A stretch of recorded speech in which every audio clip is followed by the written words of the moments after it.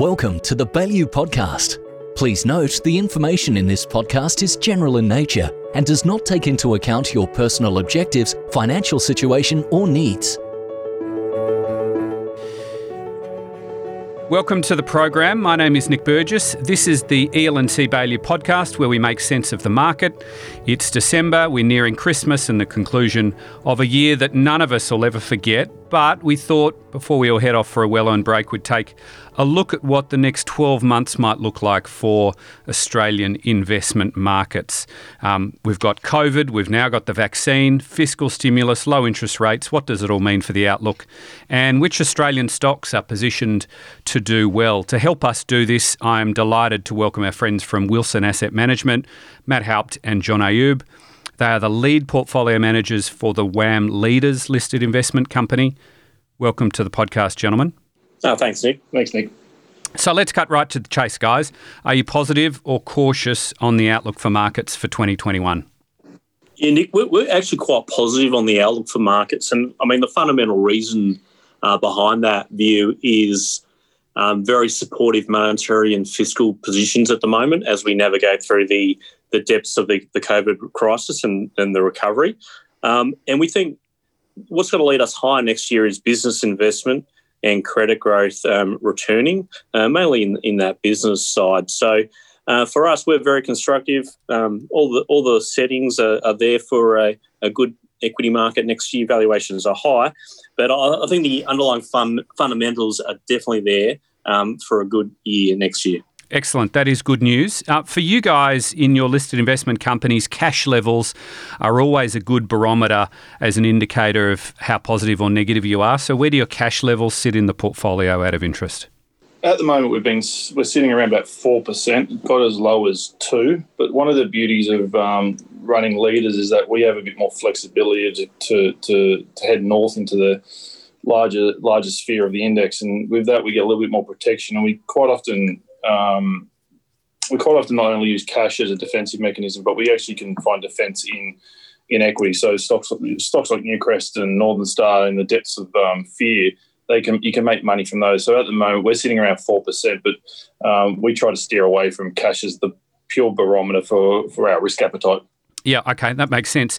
And just before we get into a little bit of the nitty-gritty, if we think about, COVID and the experience of the last 12 months, the three phases of the economy, and I think you guys have written or spoken about this before, if you think about the reopening phase, the recovery phase, and then a return to normal, where do you guys put us on that spectrum now, and where do you expect us to head into 2021?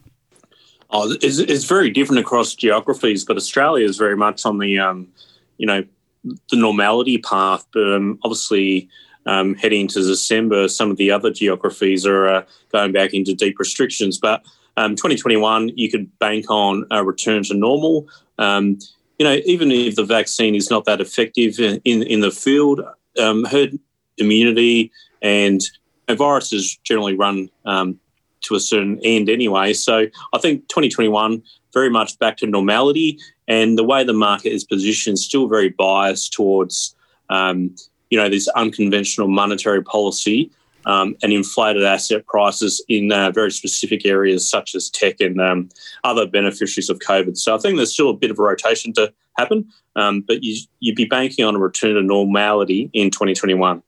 So we want to get into some three key themes we've identified, or you guys have identified, that are important for the next 12 months. Before we do that, always like to give our guests an opportunity to remind us of their investment universe and their investment style. So how would you describe WAM Leaders' mandate?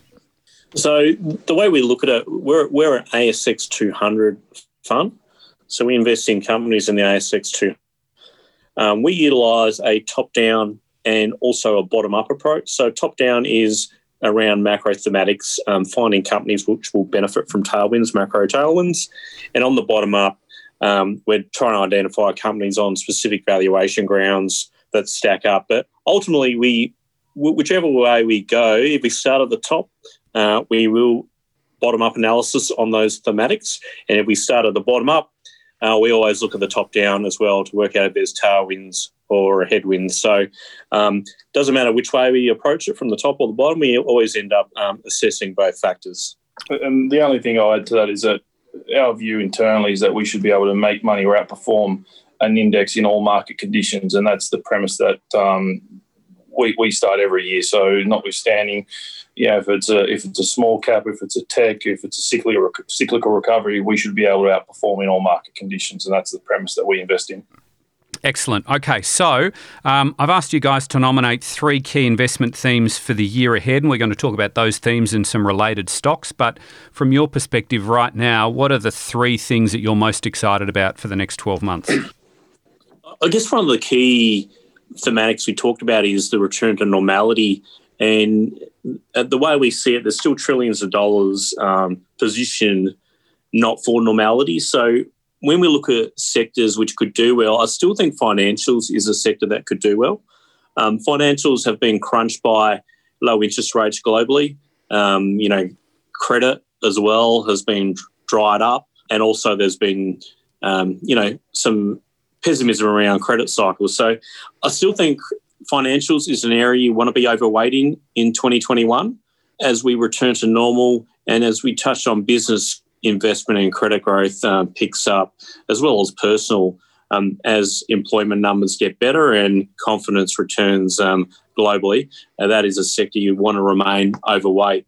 Another one would be energy. A lot of demand destruction happened during the shutdowns. Around 15 million barrels of demand was taken out of the market, and we sit around 100 million barrels. So it's a big number, 15 million out of 100 to take out of the market. So as we return to normal and you get movement back through travel, through industrial production picking up, the use of oil is quite widespread, and we'd think a return to normal will come back. So we're quite confident on energy, but it's going to be fairly rocky over the next few months. But in the middle of 2021, we'd expect a big recovery in energy stocks, which have been big underperformers. And another big thematic that we're focused on for 21 and 22, as Matt spoke about the business investment cycle starting to kick off, a lot of companies are now trading on depressed earnings. Even though there's somewhat of a multiple expansion in the market, earnings are still fairly depressed. So when we look at it from that standpoint, we see M&A being a very big thematic going forward. And if you kind of consider what corporate Australia has done for the last several years, they've been very much cautious in their approach when it comes to M&A, in particular acquisitions, and are very much the top 50 focus. But we've started to see the emergence of some activity coming to. And so we anticipate that we're going to see big Australia start to make significant investment from an M&A standpoint. Equally, we see mergers start to become more prevalent going forward as companies try to take advantage of relative strengths and weaknesses as we start to see the cyclical recovery. So from that standpoint, we're very positive around that thematic, and we're spending a fair bit of time trying to identify who may be their acquirers and equally who may be acquired. Okay, excellent. So 3, big and important themes there: financials, energy, and then M&A. So let's dig down into that a little bit more. So let's deal with the financials. So Matt, you mentioned credit growth as the economy returns to normal. What about interest rates? Obviously, a bank earns revenue through a net interest margin. The lower the interest rates, the harder it is for them to maintain that margin. What's your outlook for interest rates, and do you need interest rate increases to get really bullish on the banks? Yeah, it's a very topical question around interest rates. There's a big belief, there's about $18 trillion of negative yielding debt in the market at the moment, and it's been increasing. So there's a big school of thought that interest rates cannot go up from here, and there's a cap on them. You've got central banks with yield curve control measures. So at the moment, very much it's going to be hard-pressed to get interest rates moving at the short end and in the belly. At the long end, they're starting to move. So what needs to happen is 2021, the normality we talked about coming back into the market, and inflation expectations, which is also linked to energy picking up. As the energy picks up has picked up over Q3 and into Q4 now too, the delta of energy will flow through inflation. So I think there is a case for interest rates at the long end to start pushing up. But for the real kicker for the banks is that short end and the belly needs to pick up, and that will be done once the economy is firing again and central banks start stepping off yield curve control. So that is a while off. But in the first instance, I think credit growth will be a driver. And as we navigate off fiscal stimulus and this credit cycle is not as bad as people think, that will be the catalyst for the banks to re-rate in the short term. The interest rates will be the kicker in the medium to long term, not in the short term. Yeah, okay. So just on the interest rates, the RBA said they'll leave rates unchanged for 3 years. Do you actually think that's realistic, or it's a sort of a confidence positioning with subject to review, 1 to 2 years down the line? Yeah, I think the RBA doing a little bit of jawboning there. The QE, which was done, only a month ago, was probably at the wrong time. It's probably should have been done much earlier. So I think the risk of the Australian economy booming in the short term is high. So I think that yield curve control measure, which they've jawboned around not moving for a few years, I think that could be unwound. And it'll probably be unwound, the QE, I think, in the middle of next year, will be definitely out of the market, and they'll let the 5 and 3 year rate start moving up is my base case at the moment. But yeah, definitely jawboning to get confidence and people spending and again. But yeah, definitely stepping off the 5 and the 3 year rates is something that will happen, I think, sooner than people expect. Okay. In the short term, in the recent US reporting season, some of the US banks wrote back a number of their provisions. Do you think that's a realistic expectation and potentially an upside surprise for Australian banks in the short term? Yeah, 100%. So you'd remember a lot of the provisions were struck around March in the midst of the pandemic. There is a significant opportunity for write-backs to happen. All the banks will be waiting for the fiscal policies to roll off post-March of next year. And once that happens and they can see a clear trend, they will start writing back those provisions, and they're overcapitalised too. So you'll start to see buybacks by the Australian banks by the late next year in 2021. You could be getting capital management. So very much a case of write-backs of provisions and capital management, a definite theme for the Aussie banking sector in 2021. And I guess it's quite timely, actually, that we're talking about banks today. So this morning, APRA has relaxed its cap on bank dividends in terms of the payout ratio as well as the way that they're calculated. So potentially, if things go the way that you're talking, there's a reasonable amount of upside to dividends as well. Is that fair to say? Yeah, correct. You're 100% correct. I think the risk was, dividends would be cut heavily, but now those risks have dissipated, and I think the risk now is to the upside on div payouts as we see provisions get unwound or written back, and APRA have basically said, given the green light within prudent measures to have the dividend policy back in their control. So very much working in the favour of the Aussie banks at the moment after 5 to 7 years of headwinds from policymakers.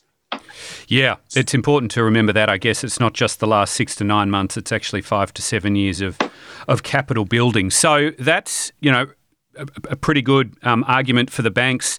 Matt, what's your preferred exposure? With all of the capital rationalisation or business rationalisation, I guess the banks are looking pretty homogenous, reasonably similar. How do you tell them apart, and what's your preferred way to play that banking theme?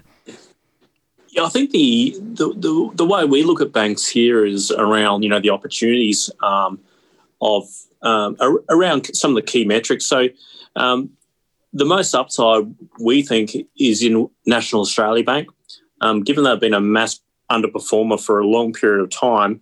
It makes sense they have the most potential. So Ross McEwan, fantastic CEO, very straight shooter. He's come in and made some big changes already and getting the culture back to where it needs to be. So I think NAB for us has the most upside when you look at opportunity sets with costs, product rationalisation, IT, very much a winner for us. And then it becomes a little bit more difficult post-NAB.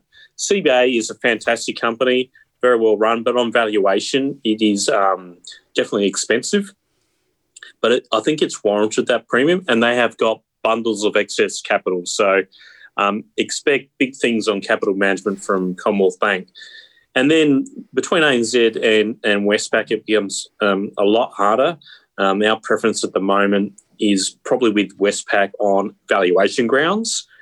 That's been under significant pressure.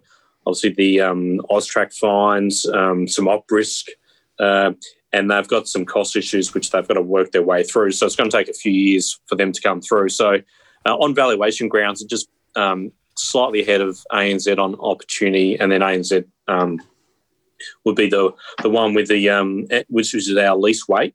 They've got a very big institutional book versus the others, and some very big weighting in New Zealand, which is under a bit of pressure there as well. So that's how we rank them at the moment.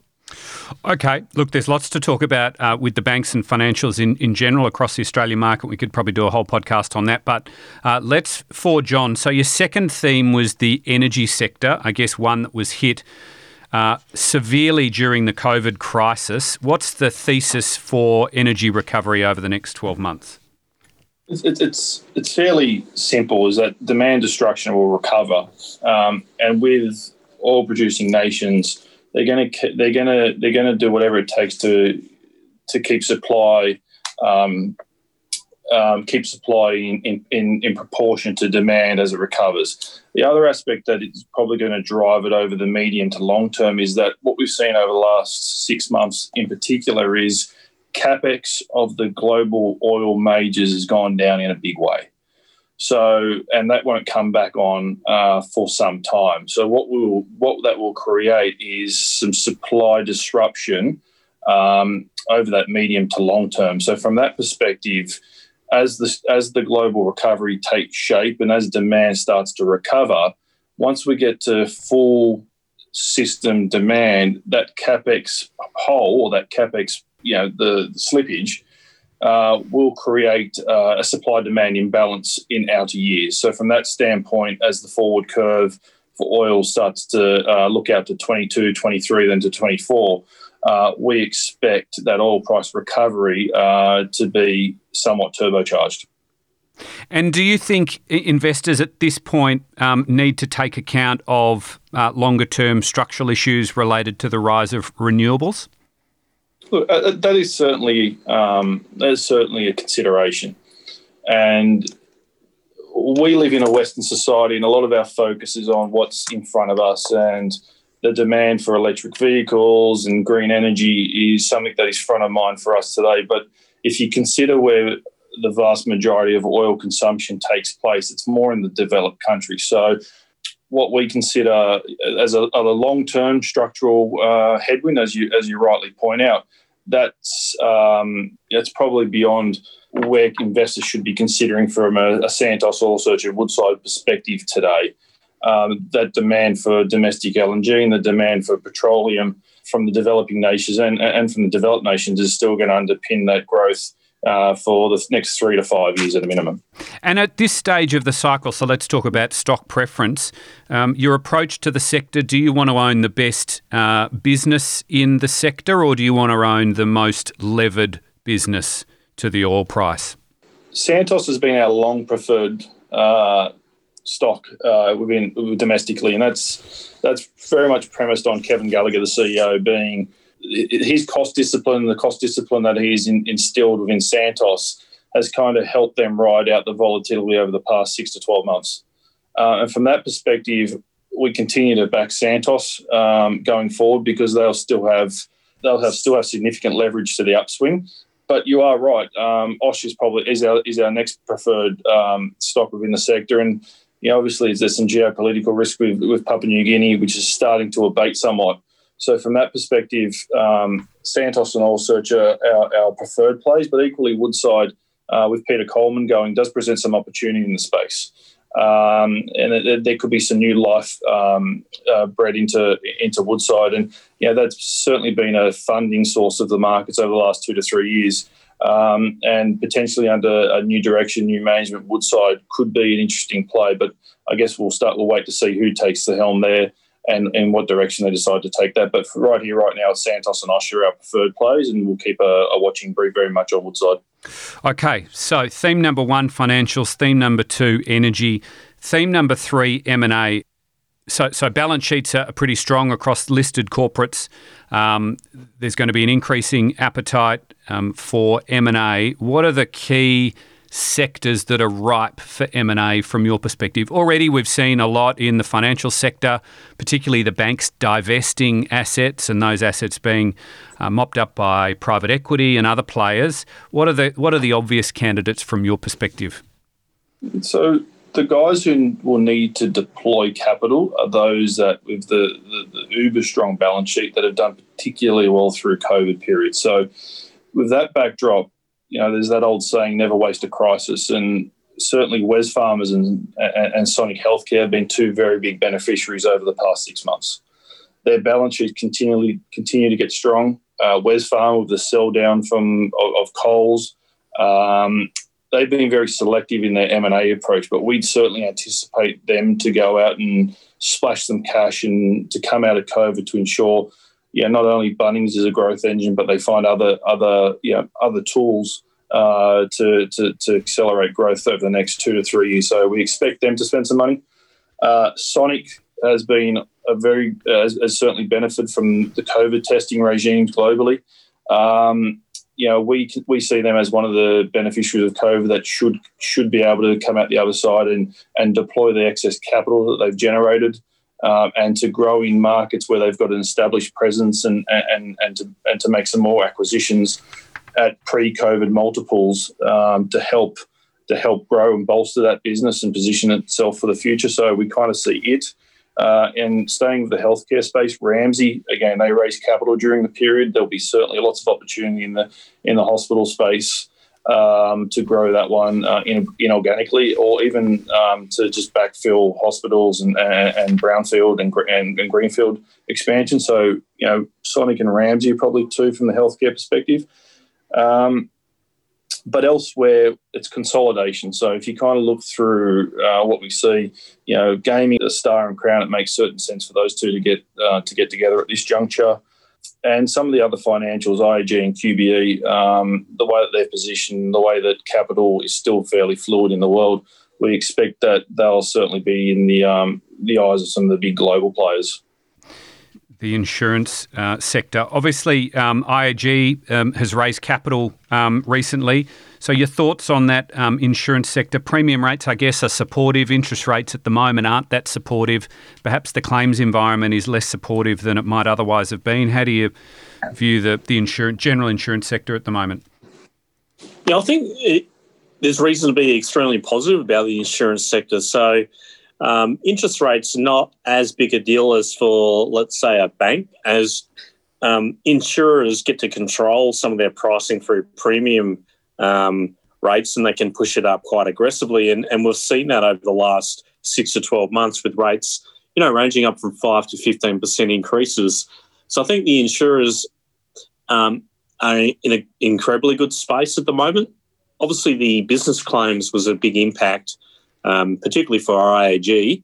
But I think when you look at IAG now, you can pretty well invest in that company with a bit of certainty because they're provided for probably the worst case outcome, and any outcome you get in the courts. I think this is very much like the Australian banks where you could get right-backs with those provisions. So for us, IAG, incredibly conservative view of business claims at the moment. So I'd say they're in a very good position. And QBE, they do reinsurance for a lot of their business insurance. So their impact isn't as big. But again, they've got the nice tailwinds from the premium rates increasing. And you'd probably expect a couple of years of a hardening cycle on rates, premium rates, because of those business claims hitting, reinsurers across the industry. So I think insurance is a great place to look.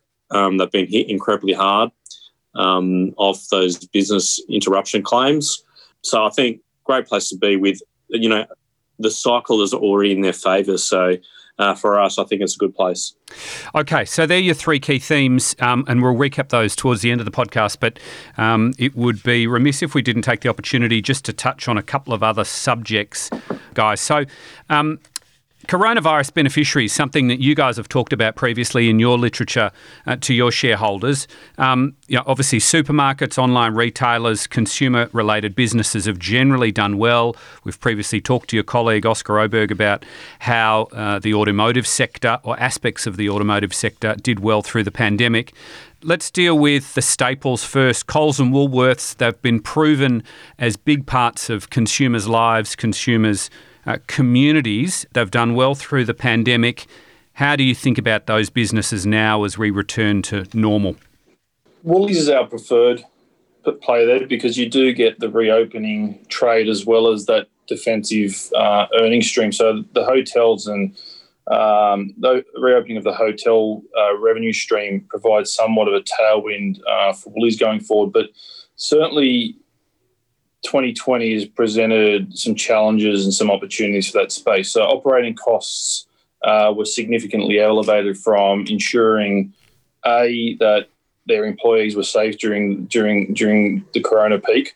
And secondly, it kind of accelerated the online fulfillment challenges that both Coles and Woolworths had. So certainly Woolworths has performed a lot better than Coles has from an online fulfillment perspective because they're doing a lot more in-store fulfillment as opposed to Coles's outsourced model. So from where we sit, we think both Coles and Woolworths should continue to do well into next year because we aren't out of the woods just yet, and there will still be there will be a fair bit of conservatism in the way that people spend going forward, and we think domestic travel in particular will be buoyant. So a lot of the regional shopping centres that Woolworths and Coles have should continue to underpin their earnings, but our preference going forward is certainly Woolworths. And as they start to reduce some of those extra costs that they faced in 2020, we should start to see some elements of operating leverage come through. Yeah, okay. And on the discretionary end, obviously, the Harvey Normans, JB Hi-Fi's and the online guys, Kogan, Temple and Webster, they've all done very well as well. How do you think about that discretionary end? I guess in the one hand, they're going to be cycling some really tough numbers over the next 12 months, but there's still a lot of fiscal stimulus and support for the consumer, and the savings rate has increased, which presumably will also provide increased consumer spending over the medium term. So what's your views from a consumer perspective? You nailed the biggest challenge, and that is comping these numbers. So we continue to see these guys trade well through the Christmas period and potentially even through the first quarter of next year. But beyond that, it gets really challenging because there will be, consumers will have spent an increased amount on improving their homes over 2020. But we know that by human nature that people will return to old habits, and old habits are travel. Australians love to travel.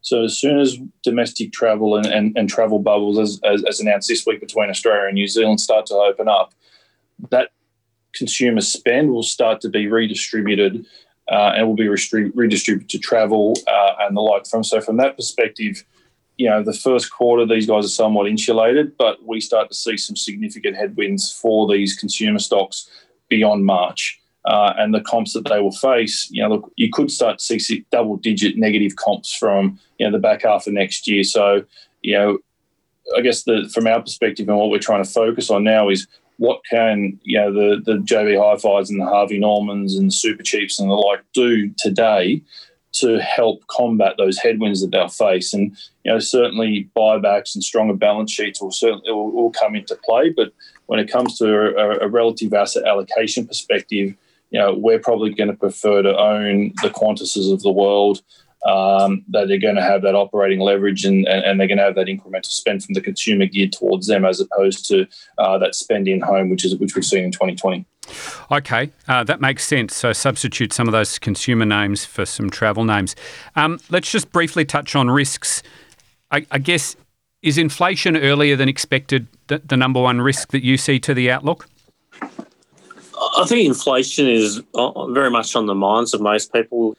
As we talked about, the policy is going to be very easy for a while, and until we get a full recovery, I don't think you'll see inflation surging until potential GDP, the slack gets taken up, and we push towards potential. So inflation is probably a medium-term story. I think the biggest risk is the efficacy of the vaccine or the mutation of the virus, making the vaccine, not very effective. So, that is a risk. The risk of, extended lockdowns again, as we go through December, January, February, causing more stress in small business, obviously is a risk. But the biggest risk that we talk about is the path to normalcy on monetary policy. So at the moment, credit spreads are incredibly tight, like they shouldn't be where they are. Interest rates are at, almost zero across most developed nations. That path, trying to get off that is going to be painful, and it won't be easy. So, that's the biggest risk of dislocation as we push up rates and credit spreads return to normal levels from the abnormal levels we see at the moment. So it's just that transition off this extraordinary policy into more normal policy. There's going to be some very volatile swings in the market over the next period as we navigate through that. But that's, to us, is one of the biggest risks we see at the moment. Yeah. Okay. And what about political tensions with China? Do you think that has the potential to derail the recovery in Australia? It's a very interesting question. You would think diplomacy will win out over the next period.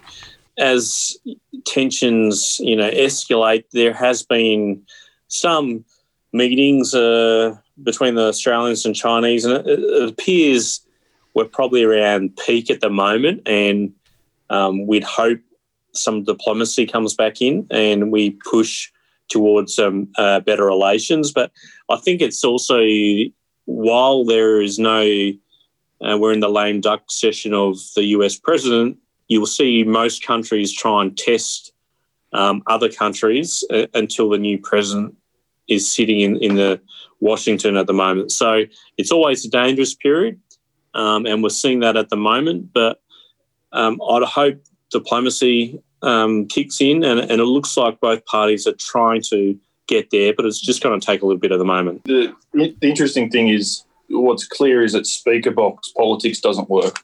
So, the Australian government, equally the Chinese politicians, need to take these behind closed doors to come to some sort of resolution.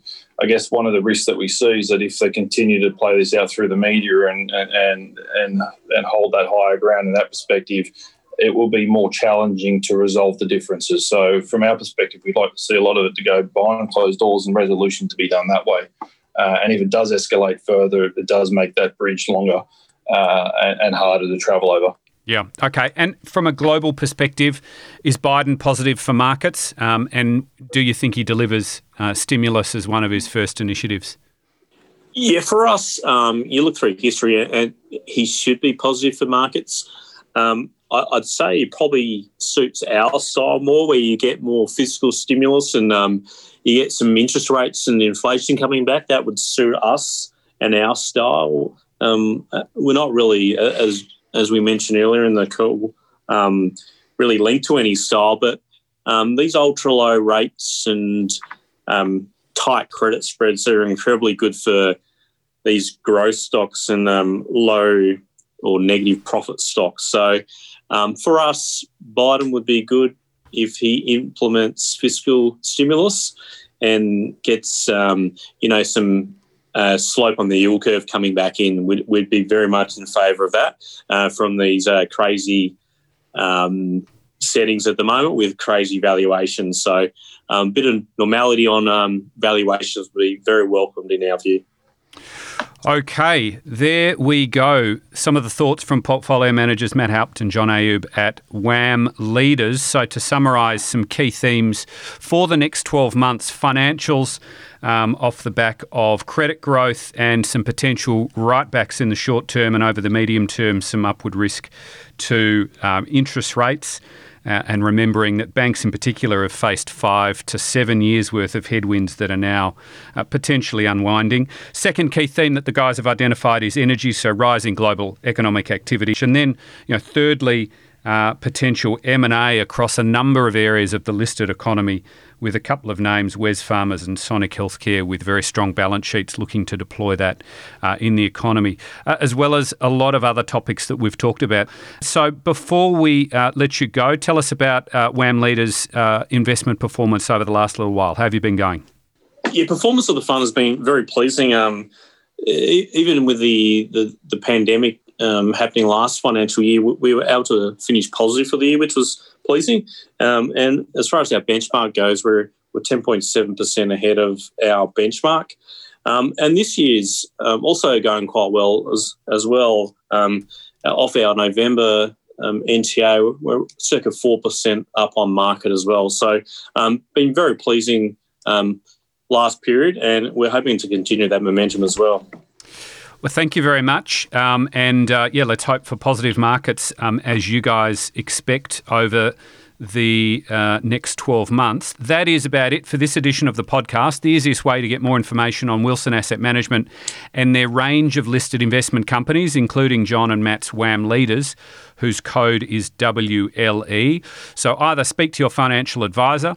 WAM Leaders features in our listed investment company research that we produce at EL&C Baillieu, as do most of the other, if not all of the other WAM listed investment companies actually. Or you can go to the WAM website, wilsonassetmanagement.com.au, and I think you guys have released your November update in the last day or two. But guys, John and Matt, Merry Christmas. Good luck for the year ahead. Thank you very much for joining us on the Baillieu podcast today. Thanks, Nick, and thanks for your support, and have a great Christmas. So much appreciated. And that is the final EL&C Baillieu podcast for the year. Thanks for listening. Thanks for all your support. Please have a safe and happy Christmas, and we'll be back bigger and better than ever next year. You have been listening to the Baillieu Podcast. The information in this podcast is general in nature and does not take into account your personal objectives, financial situation, or needs. You should not rely on general advice without making your own inquiries or your own assessments about the suitability of the financial products or services mentioned.